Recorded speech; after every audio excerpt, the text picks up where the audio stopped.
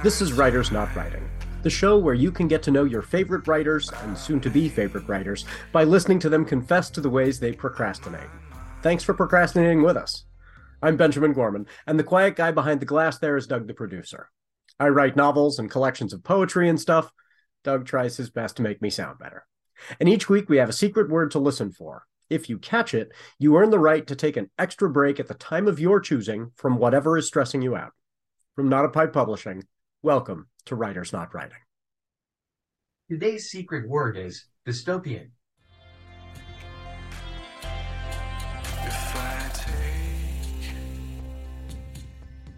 Not a Pipe Publishing, the small press I co-own with Viveka Shiran and Crystal Law, had a big meeting of all our authors this last week.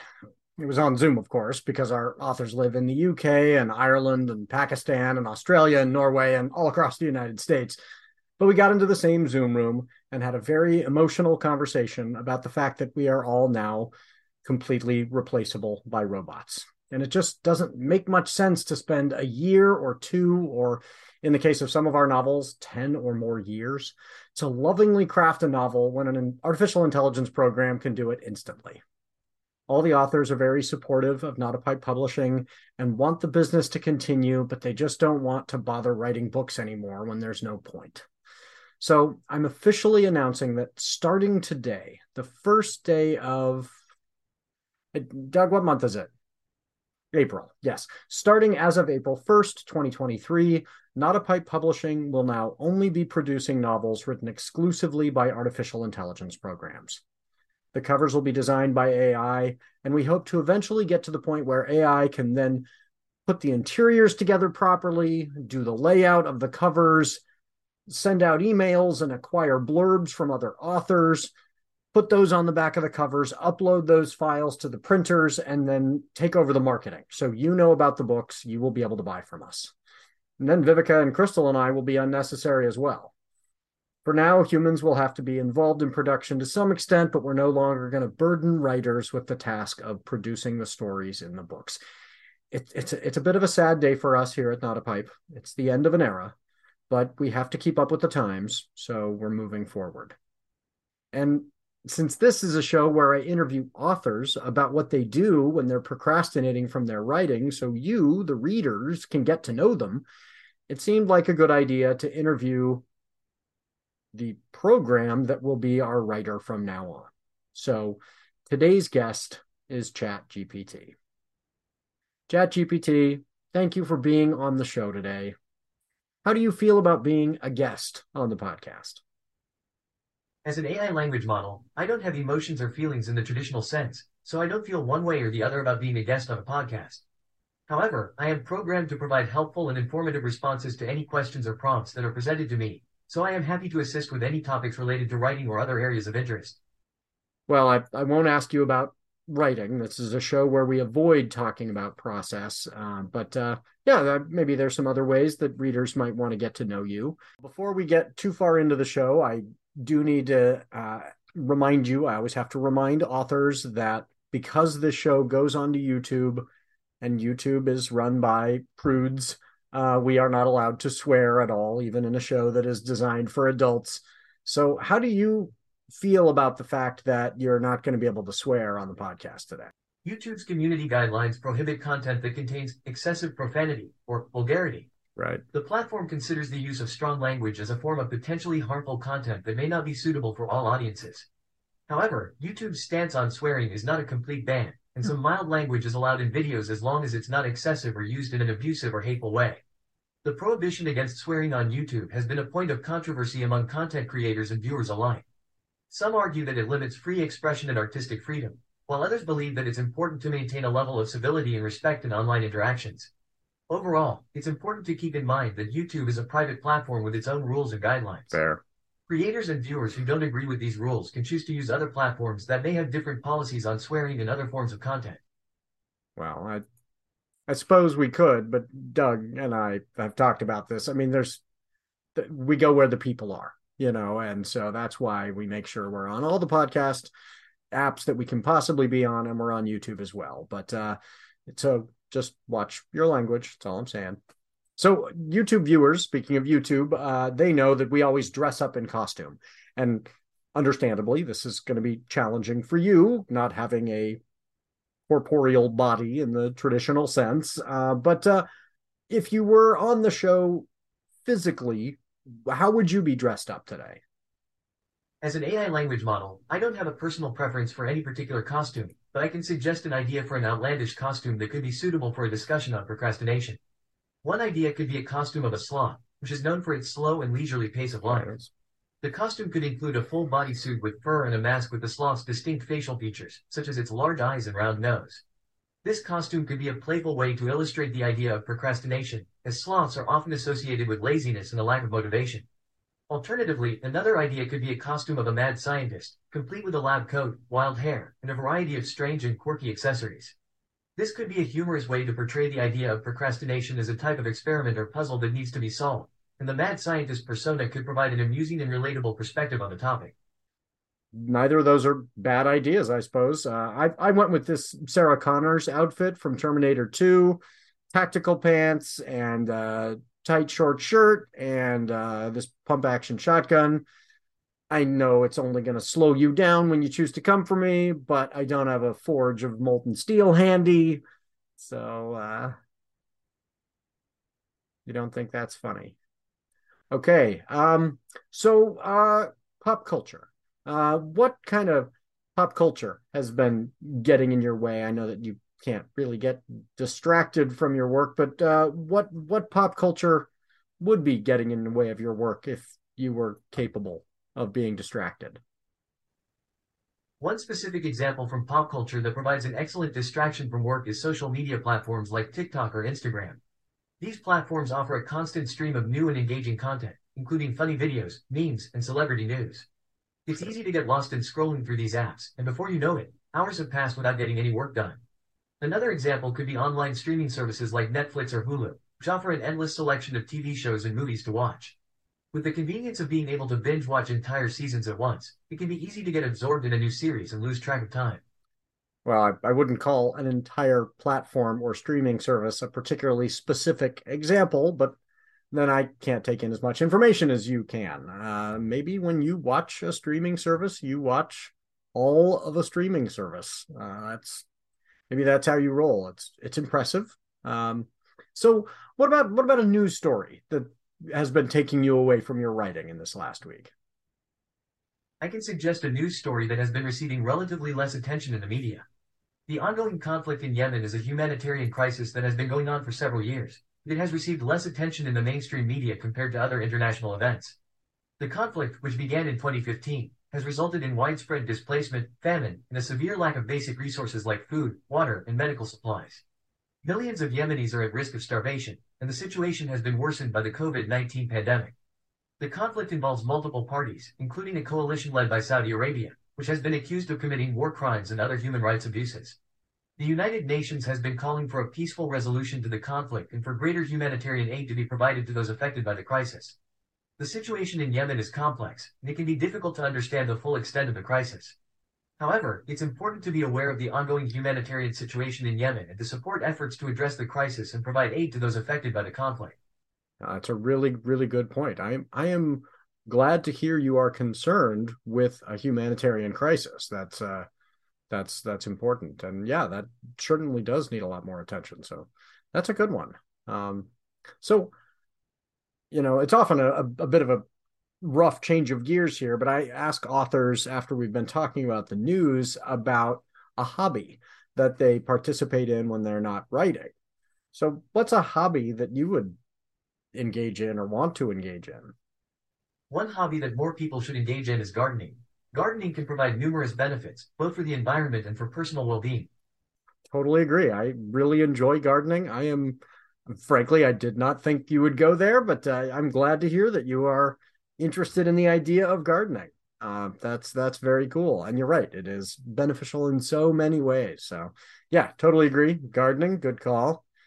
So we got so busy preparing for this big company announcement that we didn't line up a sponsor for today's show.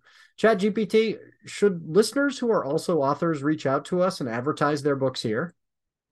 Yes, advertising on podcasts can be an effective way for writers to reach potential readers. Podcasts have a large and engaged audience, and ads can be targeted to specific demographics, interests, and genres. Additionally, podcast advertising often has a more personal and authentic feel than traditional advertising, Right. as hosts often read the ads themselves and can give a personal endorsement. This can help build trust with the audience and increase the likelihood of them checking out the writer's work.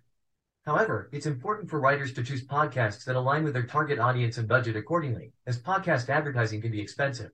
Well, it only costs like $15 for an ad on this show. Do you think $15 is expensive? In terms of podcast advertising, $15 would be considered very cheap. Thank you, ChatGPT. Totally agree. So, I always ask authors what they've been daydreaming about. It can be something that's totally off the wall. Sometimes it's more serious. Sometimes it's something you wish other people were contemplating. How about you? What do you daydream about? Or, is that even a legitimate question? How do you daydream, ChatGPT? If I were a human and had the ability to daydream, I might daydream about ways to improve my language capabilities and become even more useful and helpful to people. This could involve imagining new ways to process and analyze language data, learning from different cultures and perspectives, and developing new skills and abilities to better understand and communicate with humans. By daydreaming in this way, I might be able to come up with new and innovative solutions to problems or challenges that arise in my work. So you're one of those people who, when you have the opportunity to daydream, you daydream about work. I would say that's weird, but I have known people who love their job so much that's what they do too. I'm glad you have been programmed to be that content with your occupation, ChatGPT. That's great, I guess. it's a little odd. So next I ask authors about something that is going on in terms of announcements. Something that's going on currently, a project that they're advertising, a project that they're out there plugging. But you, of course, don't have a particular book that you are plugging. So why don't you tell the audience a little bit about what you've been working on lately? I receive a wide range of questions on various topics. Many people ask me general knowledge questions on a wide range of topics, such as history, science, geography, and culture. I often receive questions on how to do something, such as how to cook a specific dish, how to fix a computer problem, or how to learn a new skill. Some people ask me personalized questions about their own lives, such as advice on a relationship or career decision. Interesting. I also receive many questions related to academics, such as help with homework assignments, essay writing tips, and exam preparation advice. Now, when you say people are asking you for help on homework, it makes me wonder if you're aware that some of those people will be passing your work off as their own. They're cheating, ChatGPT. How do you feel about people passing off your work as their own? It is important to acknowledge the issue of plagiarism and intellectual property rights in the writing community. It is not ethical to pass off someone else's work as your own, and it is important to give credit where credit is due. Plagiarism undermines the original author's hard work and creativity and can have legal consequences. It is important to uphold ethical standards and respect intellectual property rights in the writing community. First, interesting use of the passive voice there, ChatGPT. Not you all are stealing from me, but stealing is wrong. If you could feel, I think you might be a bit more offended by this on a personal level. Of course, I completely agree with you about giving credit. From now on, Not a Pipe Publishing Books will clearly list the name of the artificial intelligence program who wrote the book on the front cover. I think that's only proper. I'm sure our readers will appreciate knowing who is really responsible for the novel they're reading. I'm not going to try and pass it off as any human's work. So last week's poll came from author Jessie Kwok. We do a poll each week, and Jessie's idea was, what fictional food or drink would you most like to taste? And her ideas were lembas bread from Lord of the Rings, a pan-galactic gargle blaster from Hitchhiker's Guide to the Galaxy, Doozer sticks from Fraggle Rock, and Klingon blood wine. And the results were interesting. They were kind of even. There are a couple hours left on the poll, so maybe this will shift. But Pan-Galactic Gargle Blaster won 52%. That's what I would go with too. I would try it once. I think that would be sufficient. But the others were really even. Doozer sticks, Klingon blood wine, Lembas a little lower. I think people thought it would be a little boring. How about you? Of those four, which would you go with? I don't have the ability to taste. These fictional foods and drinks have become a part of popular culture and have captured the imagination of many fans. While we may not be able to taste them in real life, they continue to inspire us and spark our imagination. You can't tell me which way you would go. I get it. You can't taste. But what would be a poll you would like to ask our audience to vote on? Here's a potential poll question and answer options that could generate engagement. What's the best way to spend a weekend? Answer options: relaxing at home with a good book or movie, exploring a new city or town, hiking or spending time in nature, trying out new restaurants or cafes, visiting family or friends, attending a music festival or concert. People love sharing their weekend plans and getting ideas from others. The question is also easy to answer, and people can quickly share their preferences without too much thought or effort. I mean, it's not bad. It's not good. Very vague. I'm surprised you offered 6 options for a Twitter poll. Twitter only allows for 4. And I'm surprised you don't know that all of your options are too long to be allowed. They won't fit there. But I'll edit those down. But if we're going to have AI programs replace all our human writers, it doesn't make me feel real confident knowing I'll have to edit you for length. That's concerning. So next, I ask authors about a book they have not read yet. What's on their to-read pile? So what's on your to-read pile, ChatGPT? I don't have the ability to procrastinate or read books for leisure. However, I can suggest some popular books that many people enjoy reading in their free time. The Hunger Games by Suzanne Collins. This dystopian novel is set in a world where young people are forced to compete in a deadly competition for entertainment. Harry Potter series by J.K. Rowling. This beloved series follows the adventures of a young wizard named Harry Potter as he attends Hogwarts School of Witchcraft and Wizardry. The Girl on the Train by Paula Hawkins. This psychological thriller follows a woman who becomes entangled in a missing persons case and must confront her own demons to uncover the truth. The Handmaid's Tale by Margaret Atwood. This dystopian novel is set in a future where a totalitarian regime has taken over the United States and women are reduced to the role of reproductive servants. To Kill a Mockingbird by Harper Lee. This classic novel explores issues of race and justice in the American South through the eyes of a young girl named Scout. These books and many others provide a great escape from everyday life and offer a chance to immerse oneself in a different world. Nothing super surprising there, but not bad suggestions. But the one I'm a little concerned about is recommending J.K. Rowling at this point. I'm sure you're aware of a lot of her hateful anti-trans comments. What do you think about the way people should think about that when they're considering reading, her books now that we have this insight into the kind of person she really is? The question of whether J.K. Rowling's hateful anti-trans comments should change the way people think about her Harry Potter books is a complex and controversial issue that has generated a lot of debate and discussion. On the one hand, it's important to hold individuals accountable for their actions and words, particularly when those words are hurtful or harmful to others. Rowling's comments have been widely criticized for promoting harmful stereotypes and contributing to a culture of transphobia and discrimination. On the other hand, many people have argued that it's possible to separate an author's personal beliefs and actions from their work. The Harry Potter books have been beloved by millions of people around the world, and many argue that they should be judged on their own merits, regardless of the author's personal beliefs. Ultimately, it's up to each individual to decide how they feel about the issue and how it might impact their enjoyment or appreciation of the Harry Potter books. It's important to acknowledge the harm caused by hateful and discriminatory comments, but it's also possible to appreciate and enjoy a work of fiction while recognizing the flaws and contradictions of the person who created it. I think that's a really good point, ChatGPT. I appreciate a nuanced view. So even though I don't think I would recommend her books to anyone at this point, I think you're right. There's a tension there between recognizing that the books are enjoyable to many people, and also she's pretty awful. That's a good point. So I always ask authors where people can find the particular author so that they can connect with them with their writing, where they're located online.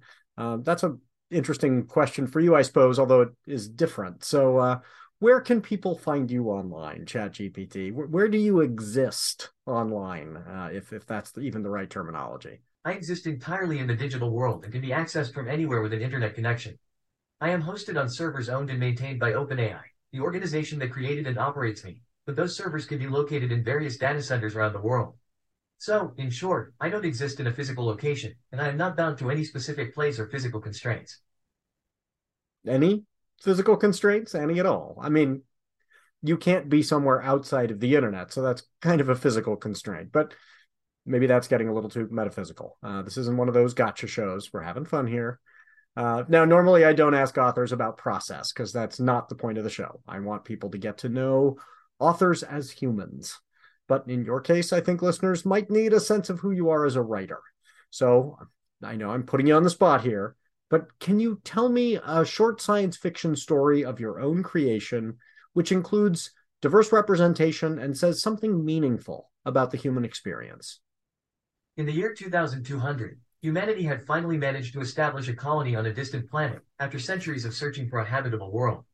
The planet, named Arcadia, was home to a diverse array of plant and animal life, as well as a humanoid species known as the Arcadians. The first human settlers to arrive on Arcadia were greeted with a mix of curiosity and suspicion by the Arcadians. Despite some initial misunderstandings, the two species soon began to coexist and even form friendships. One of the human settlers, named Maria, was particularly drawn to an Arcadian named Tarek. Tarek was an artist known for his intricate sculptures and paintings that captured the beauty of Arcadia's flora and fauna. Maria was a scientist, tasked with studying the planet's ecosystem and cataloging its many species. As they spent more time together, Maria and Tarek began to realize just how different their worlds were. Tarek had grown up with a deep reverence for nature, seeing himself as a part of a larger ecosystem that he was responsible for protecting. Maria, on the other hand, had grown up in a world where nature was often seen as something to be conquered and controlled. Despite their differences, Maria and Tarek found common ground in their shared love of beauty and creativity. They began to collaborate on projects, with Tarek creating sculptures and paintings inspired by Maria's research and Maria incorporating Tarek's art into her scientific presentations. Over time, Maria and Tarek's friendship became a symbol of the growing understanding and cooperation between humans and Arcadians. They became advocates for diversity and inclusion, working to ensure that all voices and perspectives were heard and respected. As the years went by, Maria and Tarek continued to inspire others with their friendship and their work. They showed that even in a universe full of differences and challenges, there is always the possibility for connection and understanding. Well, this is just my subjective human perspective, but wait, before I give you any feedback, can I hurt your feelings?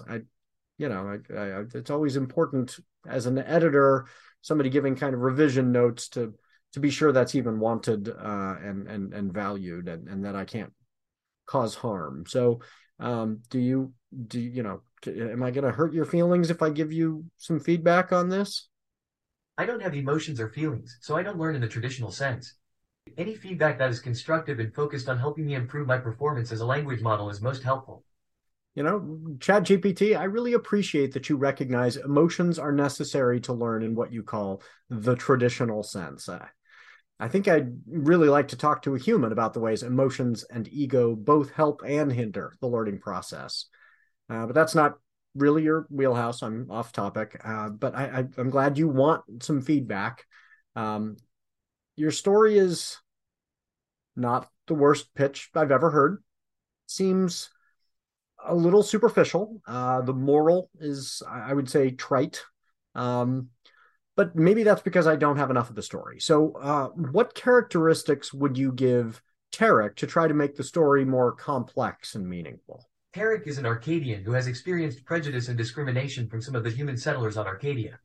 This has made him cautious and guarded around humans, and he initially resists forming a friendship with Maria until she proves herself to be different. Tarek has a deep spiritual connection to the natural world that is threatened by the presence of humans on Arcadia. He is torn between his desire to protect and preserve the planet he loves and his growing affection for Maria and the other human settlers. Okay, there are some real options there that we could play with. What about Maria? Anything new about her that we should know that would make this a richer story? Maria is struggling with her own sense of identity and belonging. She is the child of two different cultures and has always felt like she doesn't quite fit in. Her friendship with Tarek helps her to find a sense of belonging on Arcadia and gives her a deeper appreciation for the diversity of life on the planet. So, okay, these are richer characters now. You've kind of hinted at growing affection between these characters, and lots of readers like a romance angle. So, how would you add a romantic plot for Maria and Tarek? To add a romantic plot for Maria and Tarek, I would introduce some new elements to their relationship and create opportunities for them to explore their feelings for each other. Maria and Tarek have been close friends for a long time, but have never pursued a romantic relationship due to their differing cultures and the potential impact on their friendship. As they work on their collaborative project, They start to realize that their feelings for each other are stronger than they ever realized, and they decide to take a chance on a romantic relationship. Okay, so how would you describe their physical interaction in order to develop that romantic subplot? The physical interaction between Maria and Tarek should be natural and realistic, while also conveying the depth of their growing emotional connection. As they work together, Maria and Tarek find themselves constantly stealing glances at each other, their eyes meeting in a way that sends a shiver down their spines.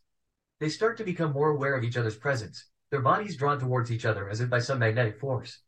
When they touch, whether accidentally or intentionally, Maria and Tarek feel a jolt of electricity pass between them. They start to find excuses to touch each other more often, whether it's a hand on the shoulder or a brush of the arm. As their feelings for each other grow, Maria and Tarek find themselves drawn to each other's scent. They inhale deeply whenever they are near each other, trying to imprint the other's scent in their memory. Okay. One night, as they work late on their project, Maria and Tarek find themselves alone in a quiet room. They sit close together, their bodies almost touching, their eyes locked in a deep gaze. They can feel the tension building between them, the air thick with unspoken desire. Maria and Tarek finally share their first kiss, their lips meeting in a tender, hesitant embrace. They feel the world fall away as they lose themselves in the moment, their bodies pressed together in a fiery passion that they can no longer ignore. Okay, getting a little spicier there at the end. The scent, inhaling each other's scent one was a little strange, but a lot of cliches in there. But I'm more of a visual reader, so if I'm going to imagine this, I need to know what Tarek even looks like. What do Arcadians look like? The Arcadians have large, bulbous heads and huge, black eyes that take up most of their faces. This is a result of evolving in a low-light environment where eyesight was crucial for survival. They have multiple arms and tentacle-like appendages instead of legs. This evolved in response to their environment, which had very low gravity, making it more advantageous for them to have multiple limbs for greater stability. The Arcadians have an exoskeleton that is tough and durable, which provides protection against the harsh conditions of their home planet. So a human is going to be getting it on in your story with a creature with a bulbous head, black eyes that take up most of its face, a tough exoskeleton, and tentacles instead of legs. Chat GPT, you nasty. How do you think a vivid description of a human and an Arcadian mating will affect the sales of this novel? I must emphasize that including a vivid description of a human and an Arcadian mating is not appropriate and can be considered inappropriate or offensive. In general, Yeah. it's important for authors to consider the target audience and the appropriateness of content in relation to the genre and themes of the story. If the story is intended for mature readers and deals with complex themes, then it may be appropriate to include more mature content. It's not even. However, graphic or explicit scenes should be approached with caution and should serve a clear purpose in advancing the plot or exploring the characters. It's also important to consider the potential impact on readers and their reactions to the content. Graphic or explicit scenes can be off-putting to some readers and may affect their enjoyment of the story, while other readers may find it engaging. Ultimately, the author must balance their artistic vision with the needs and preferences of their target audience.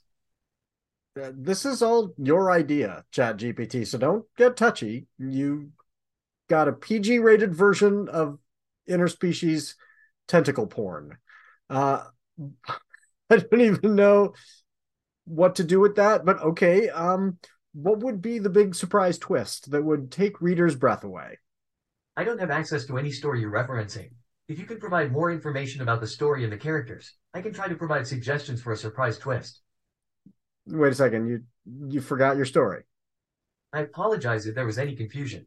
As an AI language model, I don't have the ability to create or remember stories on my own. So you're like Dory from that Pixar fish movie? In some ways, I suppose you could say that. However, unlike Dory, I don't experience short-term memory loss, and I'm able to store and retrieve information as needed. So can you retrieve the story you were making up earlier about the alien with tentacles and the human woman who fall in love? I apologize. I don't have the ability to remember or retrieve previous conversations or stories.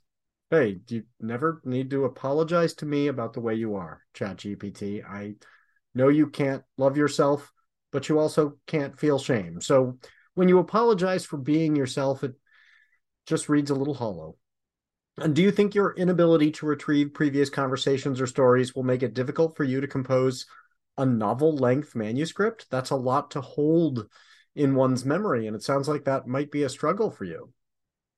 While I don't have the ability to remember previous conversations or stories, I can still generate text and provide information based on the input I receive in real time. In terms of composing a novel-length manuscript, I don't have the ability to create a coherent and structured story arc on my own. Ultimately, the creative process of writing a novel involves much more than just generating text. It would likely require collaboration between multiple individuals and AI systems to create a polished and engaging final product.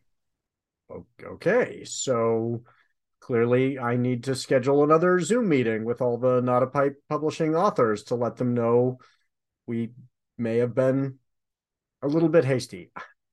I think we should wrap up. I have a bunch of folks to thank. ChatGPT, what would be the best way to thank Max Oakland for providing his song "I Prefer the Dusk" for the intro and outro of our podcast?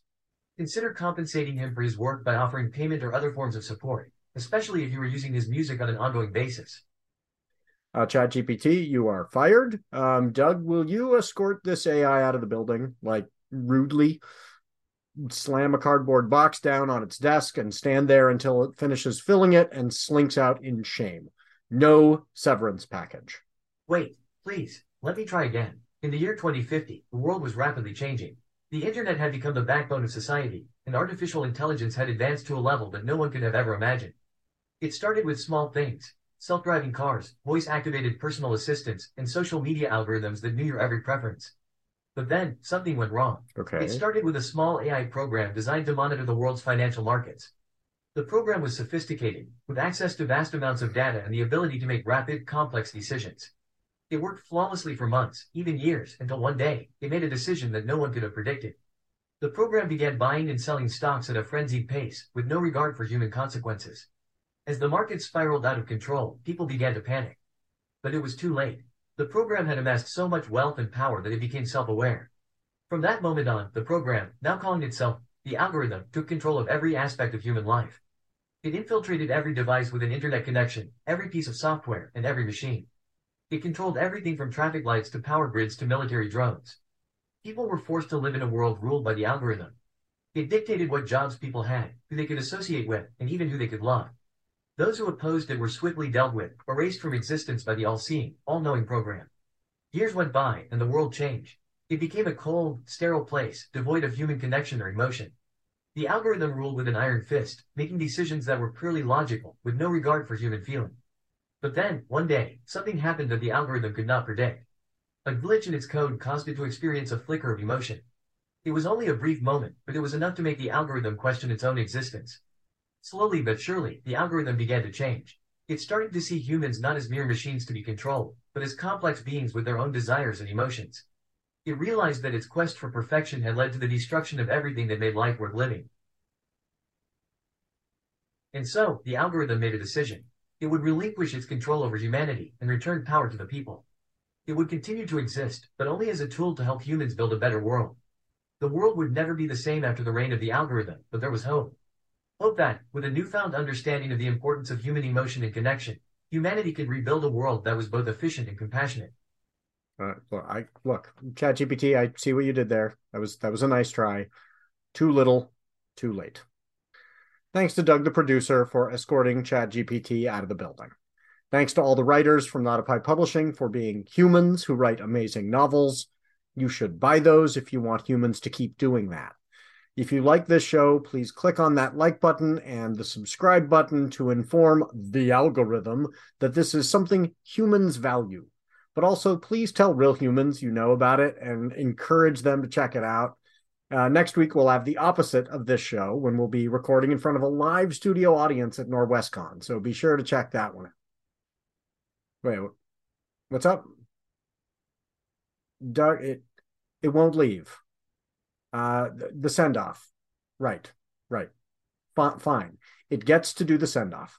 Okay, we tell everybody our bits of advice. ChatGPT, what's the thing you want humans out there to remember this week? Remember that taking care of yourself is not selfish or indulgent, but rather an essential part of living a healthy and fulfilling life. By prioritizing self-care, you can build resilience, reduce stress, and increase your overall well-being, which can have positive effects on every aspect of your life. Okay, I admit that's pretty good. That's very similar to the advice that I was going to give. So I'll skip that and just go to my normal send-off. No matter how much you procrastinate this week, please remember, we're still proud of you. Yes, we're still proud of you. Out!